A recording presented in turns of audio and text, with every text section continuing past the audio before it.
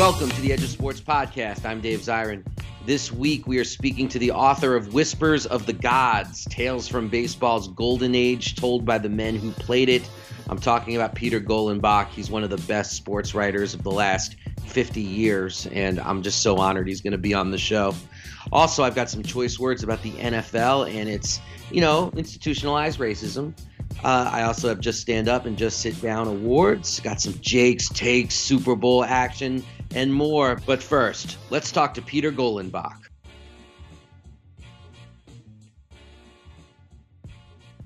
So I got to ask you, Peter, first of all, before we say anything, I just want to say that you were such a formative writer for me, for my politics. I read Bums when I was, I think, 12. And it was a life changer for me, sincerely. Just the way you looked at sports, learning about the people behind the great plays, learning about the humanity behind the icons, learning about what Jackie Robinson went through, which I only had a basic knowledge of when I was that young. And it was terrific. So thank you so much for your work in my life. Oh, my pleasure. And I feel the same way about you. Oh, geez. And your writing. It's funny. I was talking to Bob Lipsyte the other day, and he was telling me you had mentioned at the Nations Conference that he was the one who somehow connected you to the nation. And he, too, was incredibly complimentary. He's my hero. He's a great man. Yeah. Well, Whispers of the Gods, Tales from Baseball's Golden Age, told by the men who played it. First and foremost, I got to know, I'm imagining you trying to figure out what project to do next. You've written so many books. What was it about this project, this idea that appealed to you, and where did it come from? Well, it really came from the death of Jim Bouton is where it came from. When I lived in Englewood in the 80s, he lived about 3 blocks away, and we were like brothers. And I used to babysit for his little kids. They were like 12, 10, and 8, something like that. And we were very, very close. When he died, I thought to myself, one way sort of to keep him alive would be to write a book that contained, we had a couple of different sessions. One, which we did for Dynasty, where he talked about how he made it to the major leagues. And then there was another one where we were talking for another project that he and I were going to do together on how Ball 4, how successful it was, and the blowback against it, and how he felt about it, and all of that. And so I thought to myself, you've interviewed Ted Williams, and you've interviewed Stan Musial, and Ron Santo, and Roy Campanella, and Phil Rizzuto, and all of these people, and I've got tapes of all these conversations. And back when I was a junior in college at Dartmouth, I was the sports editor of the Dartmouth, and I got a book. It was The Glory of Their Times by Larry Ritter. And I've always been a huge baseball fan. When I was about 12, I read a book called The New York Yankees by Frank Graham. And I must have read that thing 5 or 6 times because it was an opportunity to hear, what Babe Ruth and Lou Gehrig and DiMaggio were saying to people and so forth. And Glory of Their Times was more of that. Larry had gone around the country for about 3 years, and he had interviewed players who had played for John McGraw, players who had played with Cobb, players who had played against Shoeless Joe Jackson and Babe Ruth. I thought, this is just, magnificent. And later, Larry and I became very good friends.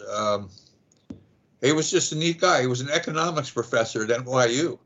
And this was a love of his, and he did it. He told me he really had no intention of making a book out of these interviews until the players started calling him. When's the book coming out? So he made a book out of it, and it was spectacular.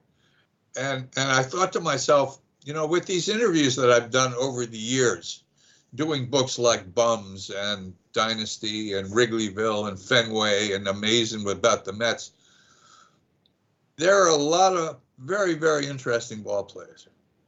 And so I picked 16 of them, 17 chapters. I've got 2 chapters. Bouton is the first chapter and the last chapter. Ted Williams, Stan Musial, Roy Campanella, as I said. Let me find the Rex Barney. Rex Barney was the one originally when I interviewed him for Bums who told me about the time in Cincinnati when the Cincinnati fans were booing Jackie Robinson. And Pee Wee Reese, who was from Louisville, which is right across the river from Cincinnati, walked across the field and put his arms around Jackie. And silenced the crowd. And I was so moved by that. I wrote a children's book called Teammates, which has been, spectacularly popular for 4th and 5th grade kids. How do you've got all these tapes, you've got all these iconic people who gave you their words. How did you decide whose words to pull? Did you do it by stature of the players? Did you do it by quality of the story? Did you have to re-listen to all the tapes to find the best morsels, or did you have some mind going in? I can pretty well remember how fabulous conversations were and what they were about.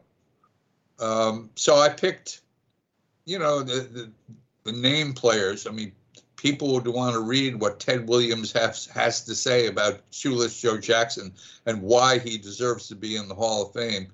I mean, that's hilarious, in a way. I'm sitting at my desk working, and the phone rings, and I pick it up, and I hear this voice, Gollenbach. And yes, it's Ted. Yes, Ted.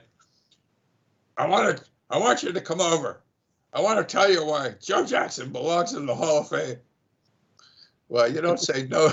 You don't say no to Ted Williams. So I got in the car and drove over to Ocala, and he spent, an hour telling me why he thought Joe Jackson belonged in the Hall of Fame. And I have to tell you, it's the interactions with these people who it sort of makes your life in a way. Yes, you end up with material that you put books in, but the other great part of it is the opportunity, to sit with Stan Musial, to sit with Roy Campanella, and listen as he tells you about his life. I mean, just Gene Conley.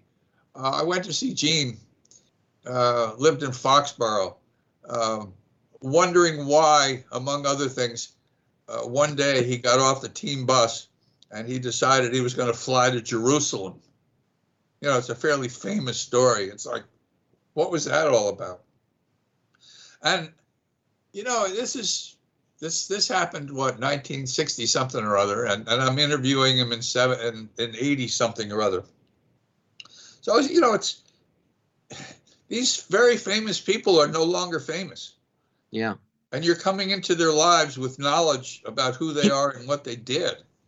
And they're just, most of them thrilled to have you. Yeah. What is it about that? Because players, I mean, frankly, I feel like this transcends sport. A lot of the ones who are really, really, really concise, let's call it, with their comments. Yeah. And are even not above doing the brush off. Yeah. As soon as they retire, all of a sudden they become expansive and they're holding court and they're telling stories. What is it about that? Well, as well. It's a very interesting question, because I think part of it is that the players who are covered by the everyday reporters, after a while, begin to see that sometimes they're not quoted properly, and they become suspicious. And another thing is they just may not flat out like these guys. They're nosy. They want to know. I mean, Roger Maris is one of the people in this book. And while he was hitting 61 home runs in 1961, starting around June, every day, 9 reporters would come to him and say, Roger, do you think you can break Babe Ruth's record? And Roger, who was a very private guy, after a while got really sick of it. Mm-hmm. I mean, he loved playing in the games, but he couldn't stand the pregame and he couldn't stand the postgame because these people wouldn't leave him alone. Mm. And the funny thing about Roger is that when I was doing Dynasty, this was Mike Burke's Yankees. This was before Steinbrenner came in, right before Steinbrenner came in. And Mike Burke gave me access. He gave me addresses and telephone numbers to every alum, every former Yankee player. I mean, can you imagine? Wow. I've never had that before. The only other team that would do that for me was the Dallas Cowboys. I did an oral history of the Dallas Cowboys. None of the other baseball teams would do that. They're very suspicious of writers. But under the Mike Burke era, they thought that this would be good for the Yankees. Mm. And obviously it turned out to be that way. But I had such access to these people. So with Maris, I sent him letters. I called the Gainesville beer distributorship on the phone. I went to see him, and his brother told me he didn't think that he would talk to me because he had been treated very, very badly at the end of his Yankee career. Exactly how, I wasn't sure, but I wanted to find out. So I went on to Atlanta to interview Clete Boyer. Clete owned the Golden Glove restaurant in Atlanta, and Clete told me to meet him at 9 a.m. at the bar. I got there at 9 a.m., and I'm sitting there drinking coffee while all these huge former high school football stars are telling me why they didn't become college and professional stars because they had gotten injured or for one reason or another. And it's noon and it's 3 o'clock in the afternoon, and I'm wondering, where's Clete? And it's 6 o'clock, and then at 9 o'clock at night, Clete shows up. Sorry, I'm late. Sorry, I'm late. And brings with him Roger Maris. Yeah, exactly. So Clete says to Roger and me, go sit at the table over there. I'll be back in a few minutes. So I'm sitting across the way from Roger. He obviously knows what I want, but I'm afraid to say to him, Roger, can we go outside and talk, for fear that he'll say no. So we're sitting there looking at each other. How you doing? Fine. How are you? Fine. That's it. And after about 2 minutes, Roger says to me, can we go outside and we'll talk? So I'm sitting on the hood of somebody's car with my pocket tape recorder, talking to Roger Maris about his life with the Yankees. And it was stunning. Mm. It was absolutely stunning. And it's in this book. It's in this Whispers of the Gods book, what we talked about. The entire interview is in this book. For Dynasty, it's a piece there and a piece there. But to listen to Roger, to see the pain on his face, as an example, in the latter year with the Yankees, I think it was 66, he slid into home plate and caught his hand on the umpire's spikes and broke his hand. And the Yankees took x-rays and did not tell him his hand was broken because they wanted him in the game. They wanted fans to come to see Roger Maris play. And he found this out later. And then at the end of the 66 season, he told Ralph Houck, who was the general manager of the Yankees at the time, he said, I'm going to retire. I've had it. I don't want to play anymore. And Ralph says to him, look, do me a favor. Don't make an announcement. And we'll have a little get-together for you in the spring. We'll announce it in the spring. So Roger says, oh, okay, we can do that. 2 weeks later, Ralph Houck traded him to the St. Louis Cardinals. Wow. And coded to that is, of course, that Roger Maris led the St. Louis Cardinals to championships in 1967 and 1968. Why Roger Maris is not in the Hall of Fame right now, driving me crazy. Mm-hmm. It's just not right. No, but he's telling me the story that I just told you about how he had told Houck that he was going to retire, and then Houck trades him away. Wow. Let me ask you this. You're covering the 1940s to the 1960s. Those are the whispers that you're Yeah, getting. yeah. That of course was most known as this, the era of integration, of the breaking of the color line Oh, yeah. in Major League Baseball. I've got some wonderful people talking about that. That's what I wanted to ask you. Oh, no. What stories did you hear about that? I've got Ralph. Let's see. The great players I have, obviously, Roy Campanella is one of them, but Rex Barney, who was a Dodger then, interesting, wonderful guy. And also Kirby Higbee, who was a pitcher on the Dodgers during the 40s. Higbee was one of the Southerners. Yeah, I love that you talk to not just black players, but white players too, about integration and what it meant in sports. Sure. And you'll be interested, especially in Monty Irvin, who I was very close to. Monty was a gem of a human being. And he told me something he never told anybody else. He told me that Branch Rickey asked him to be the first African American to play in the major leagues, even before he asked Jackie. And he proceeds to tell me the story how he's in the Army and these white Southern officers are making the blacks just, terrible, treating him so awful for 2-3 years. And so as a result of that, he is so psychologically scarred by his treatment of these white officers in the service that he says to Rickey, I'm just not emotionally able to take this on. I'll call you when I can. And basically he called him a couple of years later, and he ended up at the Giants because Effa Manley, the owner of the Newark team, wanted $10,000 from Rickey for Rickey to get Monty Irvin, and Rickey refused to pay it. The Giants paid it.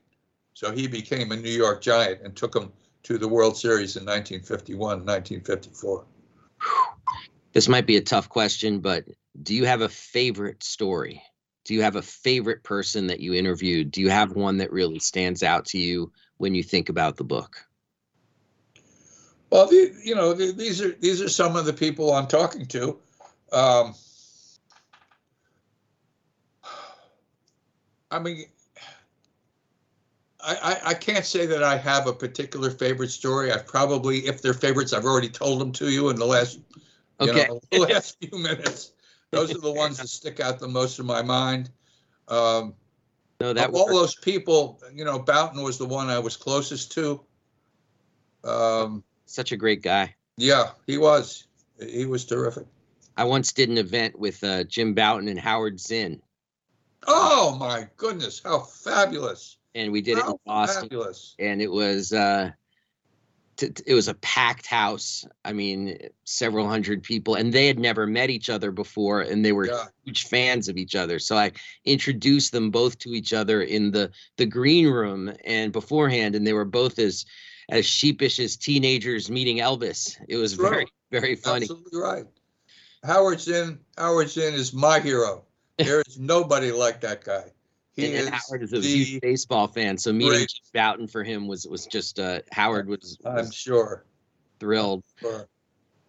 Baseball has so much magic. You capture in this book. You're capturing, it's so clear, probably what's considered the most magical era in baseball history. That period of integration. For us it is. Well, yeah. When I was a kid, 1927 seemed like a million years ago. And yet I knew people who went and watched Babe Ruth and Lou Gehrig and the Yankees in 1927. Yeah, my dad used to go see. My dad's from Brooklyn. He used to go see Jackie and everybody. Absolutely. And it's that boggles my mind. There is one fella in this book by the name of Ed Froelich. And I was living in Englewood at the time. And again, the phone rings. You never know who's at the other end of the phone. The phone rings. It's, "Hi, I'm Ed Froelich. I was Joe McCarthy's trainer." What? With the Yankees. Okay, the guy's in his 80s. I guess he wanted to write a book. I only interviewed him one time. And the interview is in this book as well. He was with Brooklyn during the time Babe Ruth was with Brooklyn. And so Ruth was a coach. He wasn't playing, of course. He had retired, but Brooklyn wanted him to draw fans. He would take batting practice before the games, and people would come, obviously, to watch Babe Ruth take batting practice. And so Froelich says to him, "Did you really call your shot in the 1932 World Series?" And the response was so magical. He says to Froelich, "Ed, can you hear me?" And Froelich says, "Yeah." He says, "Ed, can you really hear me?" And Froelich goes, "Oh, yeah, Babe, I can hear you." And Babe says, "If I had put my hand up like that to call my shot, that son of a bitch would have thrown the ball at my head and killed me." Guess that answers the question. It kind of answers the question, doesn't it? And Sure. The other story he told, which I loved so much, is that several of the Dodger pitchers would be teasing Ruth about his pitching ability. Because Ruth, as you know, when he was with the Boston Red Sox, was one of the prime pitchers in the league. He was Walter Johnson. He was Christy Mathewson. He was the best of the best. So these Dodger players are teasing him about his pitching. These are the starters, the stars of the Dodgers in 1940, I guess it was, 39, 40, 38. You have to look up to find the year that Ruth was the coach with the Dodgers. Anyhow, Ruth says to Froelich, "I want you to help me, work on my arm. And in 3 or 4 days, I'll show these guys what I can do." And Froelich tells me that Ruth goes out. He says, "Okay, boys, this is your chance to hit off me." He said, these were the stars of the Brooklyn Dodgers, and they couldn't touch him. They were lucky to get a loud foul. Ruth was so spectacular as a pitcher, even at age, whatever he was, 39, 40, whatever age Ruth was at the time. So these are some of the other stories that are in this book as well. Oh, fantastic. So you're capturing all this magic of the sport. Do you think I'm still a huge baseball fan? I mean, You should be. You should be. You're a smart guy. Yeah, I go to Orioles games. Of course you do. Of course you go to Orioles games. It doesn't matter whether they win or lose. That doesn't matter. It doesn't. Hey, I went to the Tampa Bay Rays games for how many years before they started to win? Oh, the hit show, the worst. Loved every minute of it. Amazing. Absolutely amazing. Can baseball recapture its magic where it holds sway over the population? It depends on the population. The problem is that the kids who are 30 and under aren't going to any of these games. They're not going to baseball or football or basketball or hockey. They're sitting at home with these e-sports thingamajiggies that they're playing on their computers and competing with each other around the world to see who's the best e-baseball player or the best e-football player or war something. It always has something to do with war of duty, war of something or war of something else. But my son was 13, 14, 15. He sat at home playing these goddamn games, killing people and winning battles. And but that's what's taken over the young universe right now. These e-games. People can make $1 million being a competitor in an e-game. They go to Madison Square Garden, where the two top e-game players can win. Each of them can win $1 million in front of a crowd of 25,000 e-game players. Yeah, not my world. Not mine either. No, I know. I know.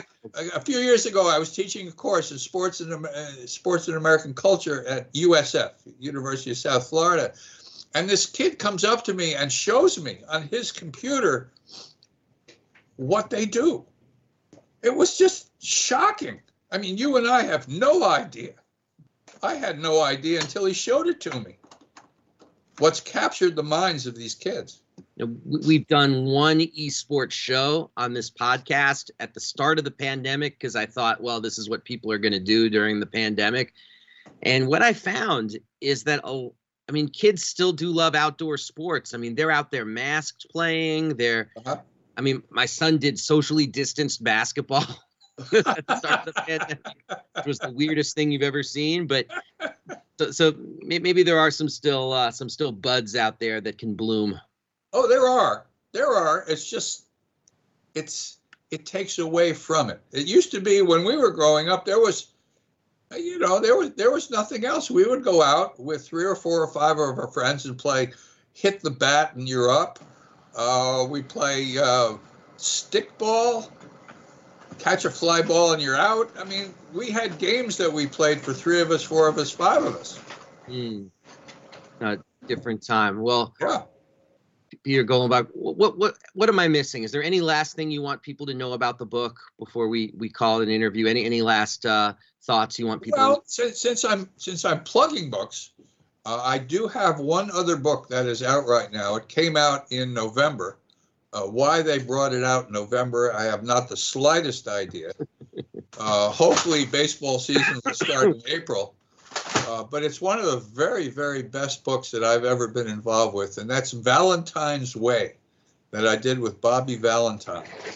Bobby and I both come from Stamford, Connecticut. I saw him play. He was the starting shortstop for Rippewam High School when he was in the 9th grade. You never see that. You never see a kid with that much talent. And I watched him at a Rippewam versus Stamford High School football game. He scored 5 touchdowns. That's fantastic. And so we wrote a book about his life called Valentine's Way. And you talk about baseball fans wanting to know what really goes on, what goes on behind the scenes, why players are traded, why. What discord there is between players and managers and general managers, that sort of thing. Bobby was both a player and a manager. You get to see it all in that book. I can tell you I have that book on my nightstand. Okay. So that one I can highly recommend. And I am looking forward to reading Whispers of the Gods, Tales from Baseball's Golden Age, told by the men who played it. Last question, Peter, because I asked this of everybody on the show. What music were you listening to as you were putting this book together? Or what music was playing beforehand or afterwards when you were, mellowing out after a nice day at work? What's the music of Peter Golenbach? That would be Wouldn't It Be Nice by the Beach Boys. A classic. Off the Pet Sounds album, I think. Absolutely. Amazing.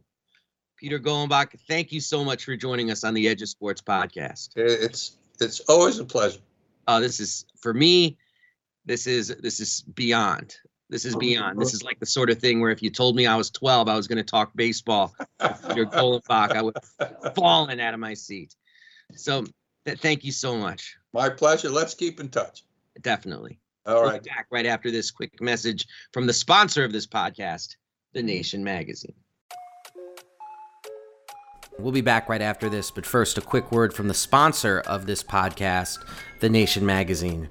Okay, look, the need for independent journalism has never been more important, and The Nation brings it each and every week like they've been doing since 1865. I'm serious. This is what you gotta read. It's The Nation Magazine. Go to thenation.com/subscribe, and please never forget that when you support The Nation Magazine, you are also supporting the continued existence of this podcast. So please subscribe. Go to www.thenation.com/subscribe. And now, back to the Edge of Sports podcast. We are back on the part of the show. It might be the last one we do in a while unless we switch to another sport, but it is the Super Bowl, the Super Bowl edition of Jake's Takes, which I'm extremely excited about. The Super Bowl edition of Jake's takes. And it's the Los Angeles Rams, of course, playing in Los Angeles against the Cincinnati Bengals. We're going to find out who my son is rooting for. Before the season started, I'll just lay some things out. The Bengals actually had the fourth longest odds to even make the Super Bowl. And most people picked them to end up in fourth place in their own division in the AFC North. They not only won that division, they're in the Super Bowl. The Rams, so that's interesting. So the Bengals are like playing with house money, basically. Like the mere fact that they've made the Super Bowl is an insane accomplishment. The Rams are all in on this Super Bowl. They've been trading draft picks. They've been signing aging but extremely effective veterans like Von Miller. They signed Odell Beckham Jr., which is looking brilliant off the waiver wires. And it's very interesting. The Rams also have, if you were ranking the 10 best players and you were counting both teams, most of them would be Rams. Most of them would be Rams. And you would have to go through Aaron Donald, Jalen Ramsey, Kupp, Matthew Stafford, and Cooper Kupp, and then probably you would do Burrow as the fifth best player. Well, no, Joe Burrow's better than Matthew Stafford. Oh, no. Yes, he is. No, Stafford had the best fourth quarter quarterback rating in the NFL. I really don't care.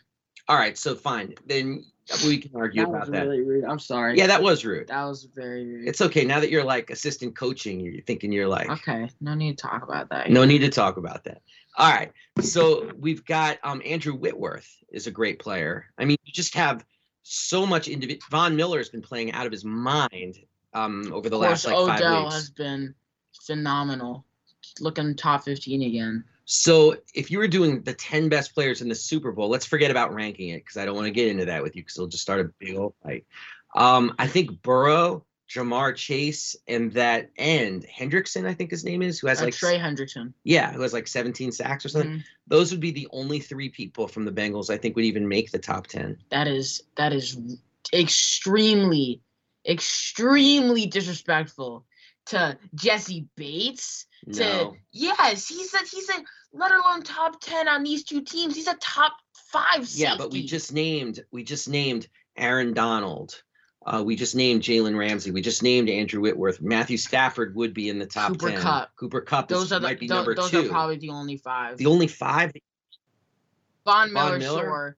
And then you have 4 left. I don't think Odell's making that list. Let me tell you something. Even though he contributes a lot. Jesse Bates is a top 3 safety in the NFL. Why are you not including him on this? You are making David Tigaboo upset. Also, there's Joe Mixon. You forgot about Joe Mixon.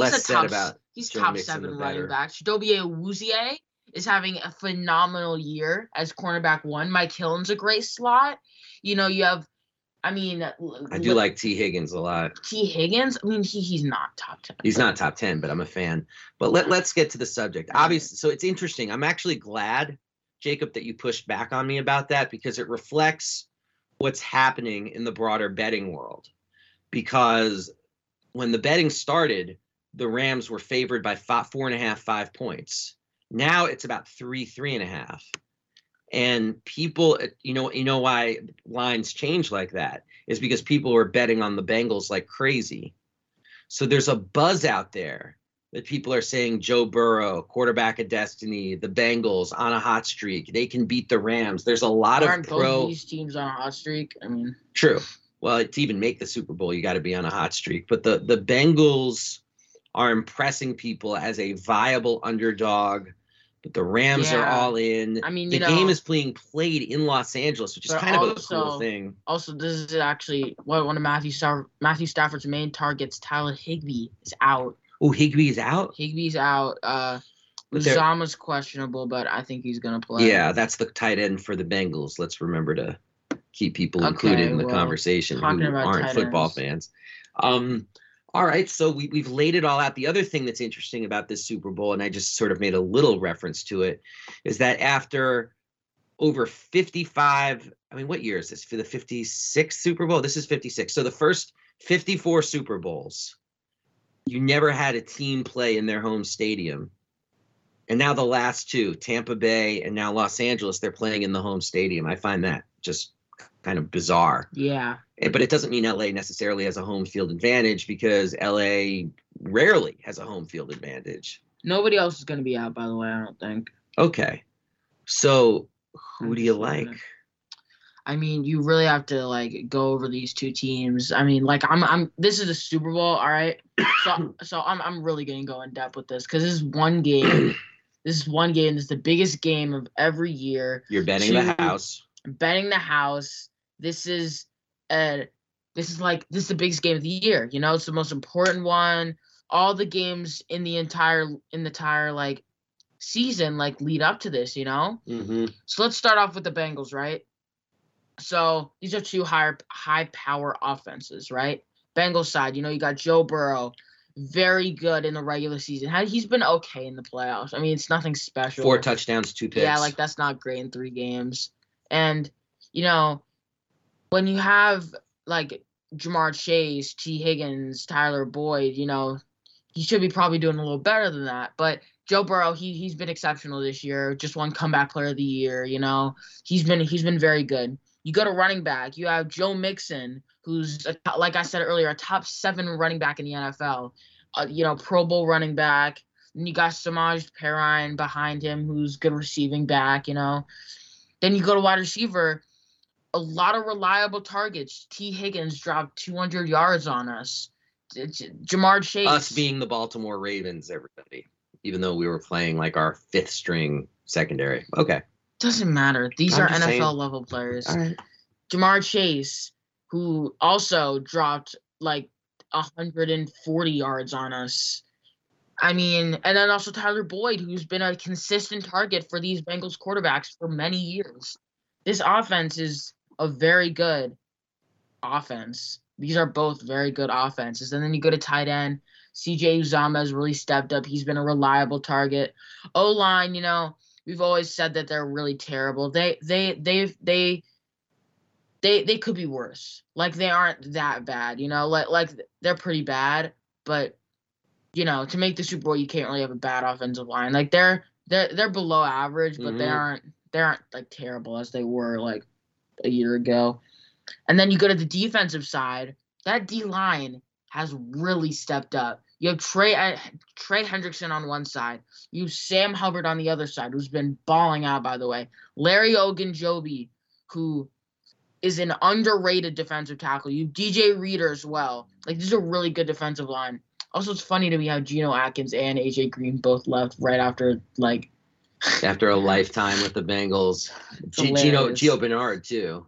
Yeah, I mean people who put a lot of themselves into this team. Yeah. And then, like that's a very good defensive line. You also have BJ Hill, who you traded for. I think it was during the regular season. And then you go to linebacker, a really good young linebacking group. You know, you have Akeem Davis-Gaither, who's a rookie in 2020. You have Logan Wilson, also a rookie in 2020. He had a really good year. You have the vet of the linebackers, Jermaine Pratt, who's very good. You know, he's not very good. Let me scratch that. Mm-hmm. I really don't like Jermaine Pratt. I was just kind of talking. I lost track. But Jermaine Pratt, good vet. And then you go to the secondary. You know, you have Eli Apple, who's been talking the most crap out of anybody I've ever seen on Twitter. Chidobe Awuzie, very good. Trey Flowers sucks, but you know, you have Mike Hilton in the slot, and then of course top 3 safety. Jesse Bates, Von Bell, very good safety duo. And then, of course, second best kicker in the NFL, of course, behind Justin Tucker, Evan McPherson, who's been phenomenal. Yeah, I mean, unbelievable. This Bengals team. All right, so are you picking the Bengals? I mean, we'll see. No, we'll see. I want to hear your prediction. All right, well, now we got to go over the Rams, you know? You got to go over the Rams. Of course, the Rams, high-powered offense, also a very good defense. Both of these teams have It's a great matchup. It is a great matchup. Great matchup. And this Rams team, you know, they have Matthew Stafford, who big arm, big play kind of guy. You know, he's probably playing to go into the Pro Football Hall of Fame. I think he's going to be a Hall of Famer. If he wins this game. I mean, he's 34 years old and he's doing this. Like, that isn't, like, too old for QBs. But, I mean, like, Russell Wilson is slowly going out of his prime. Yes. And he is 32.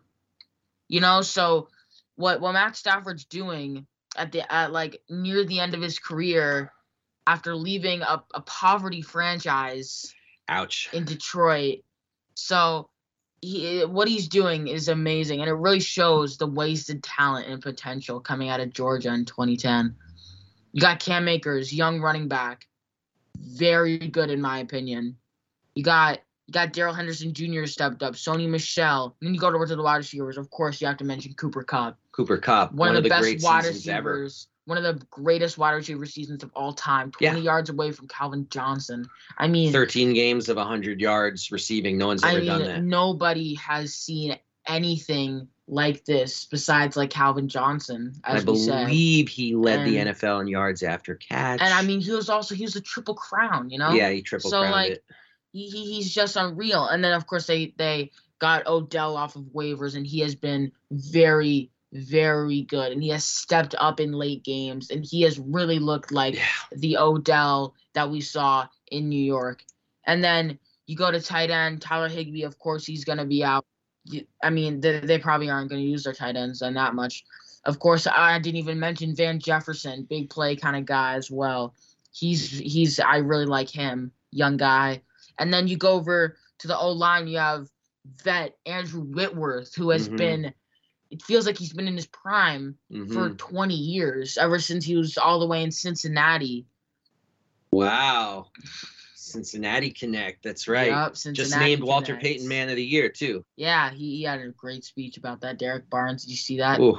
That was amazing. It was moving. Of course, Robert Havenstein. Okay. Robert. Now you're into Robert Havenstein. We're going to move on and get to a prediction here. We've been through the teams. All right. The one thing. Let me just name a couple of defensive players. Okay, Aaron Donald, of course. Leonard Floyd is very good. Von Miller, Jalen Ramsey. All these guys are going to step up. And then, of course, team captain Eric Weddle. Former Raven. Would love to see. Mainly. Former Charger. Would love to see Weddle get a ring, though. All right. So Weddle's so popular among other NFL players. Yeah, I've read a lot of Ravens players are like actually devastated a little bit. Like they're happy for him, but they were like, we wanted him to come back with us. He's a really likable guy. But now it comes to the pick, all right? I got to do the score, of course, Of course. So I think I really want the Rams to win. I really do, because I do not want to see Joe Burrow. Joe Shiesty.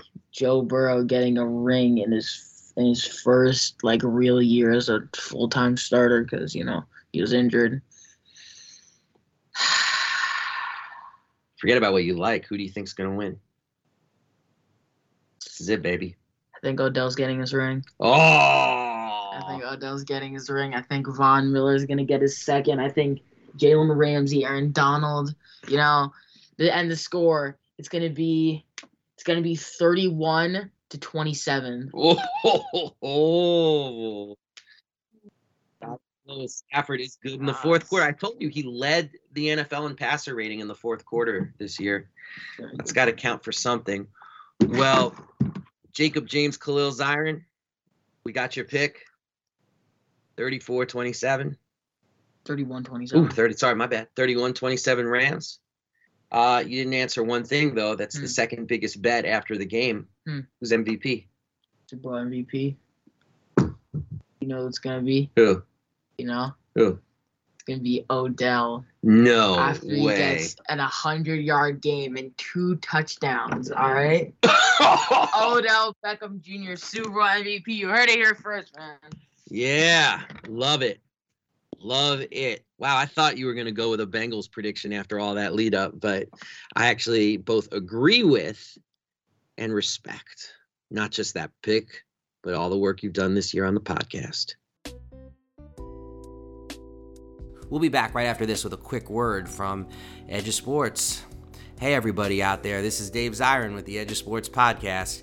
People got to know that we put this podcast on with elbow grease and bubble gum on a weekly basis. And we're proud of the work that we do. We love it, but we can't do it without support from you, the listener. So please go to patreon.com/edgeofsportspod and support the podcast. That's patreon.com/edgeofsportspod. Any little bit you might give to support the podcast actually makes a huge difference to the work we're trying to do. That's patreon.com/edgeofsportspod. We appreciate you, make no mistake about it. And now, back to the Edge of Sports Podcast. Now I've got some choice words about the National Football League and its ongoing racism. Okay, look, just 3 days after issuing a statement that Brian Flores' racial discrimination suit was without merit, the NFL and Commissioner Roger Goodell are officially changing tactics. Following a backlash both inside and outside of the league against their initial hardline stance, Goodell has now lurched toward a more conciliatory position. Well, don't trust it. Goodell's new public posture is a display of gaslighting and corporate doublespeak that takes great care to not expose the Shield to more lawsuits. This new letter from the desk of Roger Goodell begins by saying, "I want to address a subject that many of us have discussed together, not only this week, but for many years." Translation: I know you're upset about the few numbers of black head coaches among the 32 teams. Well, we're upset too, all on the same side in the long march against racism. He then ups the ante by saying, racism and any form of discrimination is contrary to the NFL's values. This is a lie, clear to anyone who knows the mathematics of the NFL's hiring patterns. No, this is a league that fetishizes the projection of black talent and black bodies under the rule of white authority. The statement is also a cowardly broadside at Brian Flores. How could anyone accuse the NFL of such a thing given our values? Haven't you seen the end racism decals on the helmets? Aha. But then Goodell makes a clumsy pivot towards reconciliation, saying that the NFL recognizes that there are quote-unquote concerns and that it would enlist a super special outside committee to reevaluate and examine all policies, guidelines, and initiatives relating to diversity, equity, and inclusion. This is on the face very confusing. If 3 days ago the lawsuit was without merit, then why is there now a need for an outside committee to investigate? If racism and discrimination are contrary to the NFL's values, then why, 30 years after Art Shell broke the coaching color line, is this display of apartheid athletics possibly getting worse? Goodell should not be permitted to speak about the NFL as if that Park Avenue entity is somehow divorced from the 32 people who run the franchises and whose employment patterns created this crisis. Then at the end of the letter, there are 3 sentences that reveal an even deeper owner's box vulnerability than decades of racist hiring practices. As a part of Flores' lawsuit, he tells the story of Miami Dolphins franchise owner Stephen Ross offering him $100,000 for every loss in order to secure a high draft pick, money that Flores refused. For Flores, this is part of a consistent pattern of having black head coaches helm disasters and then firing them at the first opportunity of a high draft pick and possible turnaround, something Flores knew could, and then eventually did, happen to him. But that part of it is not what upset Goodell. At a time when the NFL is cozying up to the gambling industry like a pair of united lost loves, any idea that these games are not being played on the up and up could affect that partnership. After waxing rhapsodic about diversity and inclusion, Goodell writes bluntly, "We also take seriously any issue relating to the integrity of NFL games. These matters will be reviewed thoroughly and independently. We expect these independent experts will receive full cooperation from everyone associated with the league or any member club as this work proceeds." Flores' lawyer responded by pointing out that Flores has not heard from Goodell despite efforts at direct contact. He finished with the kind response, "On the surface, this is a positive first step, but we suspect that this is more of a public relations ploy than commitment to change." Well, of course it's a public relations ploy. After the without merit response fell flatter than a medical lecture from Aaron Rodgers, Goodell saw a need to tack away from the charges of racism and game throwing and toward the Super Bowl and the easily digestible, family-friendly storylines that come with what is traditionally the most watched spectacle in the United States. Now, every time a reporter asks about these issues, instead of sweating under the hot lights, he can say, well, that's why we have an outside committee. For Goodell, these kinds of embarrassing, risible contortions are why he makes a staggering $64 million a year. Oh my God. It's not proud work to front for billionaire racists by proclaiming a commitment to fighting racism, or to commit your league passionately to a lucrative industry that will send new generations into fits of financial duress or even addiction. But it certainly does pay. Now it's time for the part of the show we call Just Stand Up and Just Sit Your Ass Down. The Just Stand Up Award this week goes to the people of Los Angeles who've been protesting the removal of unhoused communities right by SoFi Stadium where the big game is going to be taking place. So we know that when the Super Bowl comes to a city, it tends to be built on the backs of the most vulnerable populations. That's certainly happening in Los Angeles. And the people leading the protest, just want to give them a shout out, are No Olympics LA. And they're in this long marathon organizing against the 2028 Olympics in Los Angeles. And city officials have called this Super Bowl a dress rehearsal for those Olympics. And dress rehearsal is a fine and kind and family-friendly way of saying mass surveillance and the displacement of unhoused people. So this needs to be opposed. It needs to be opposed strongly, as all sporting shock doctrines need to be opposed. So a big, big shout out to No Olympics LA and the people leading those protests. The Just Sit Your Ass Down award Sit your ass down goes to the people No Olympics LA are pushing back against, Roger Goodell, all the 1%ers showing up to the Super Bowl, turning it into like a prom for the filthy rich, just all he is. We're living in a time of just great duress and savage inequalities. Maybe tone it down a tad. Thank you.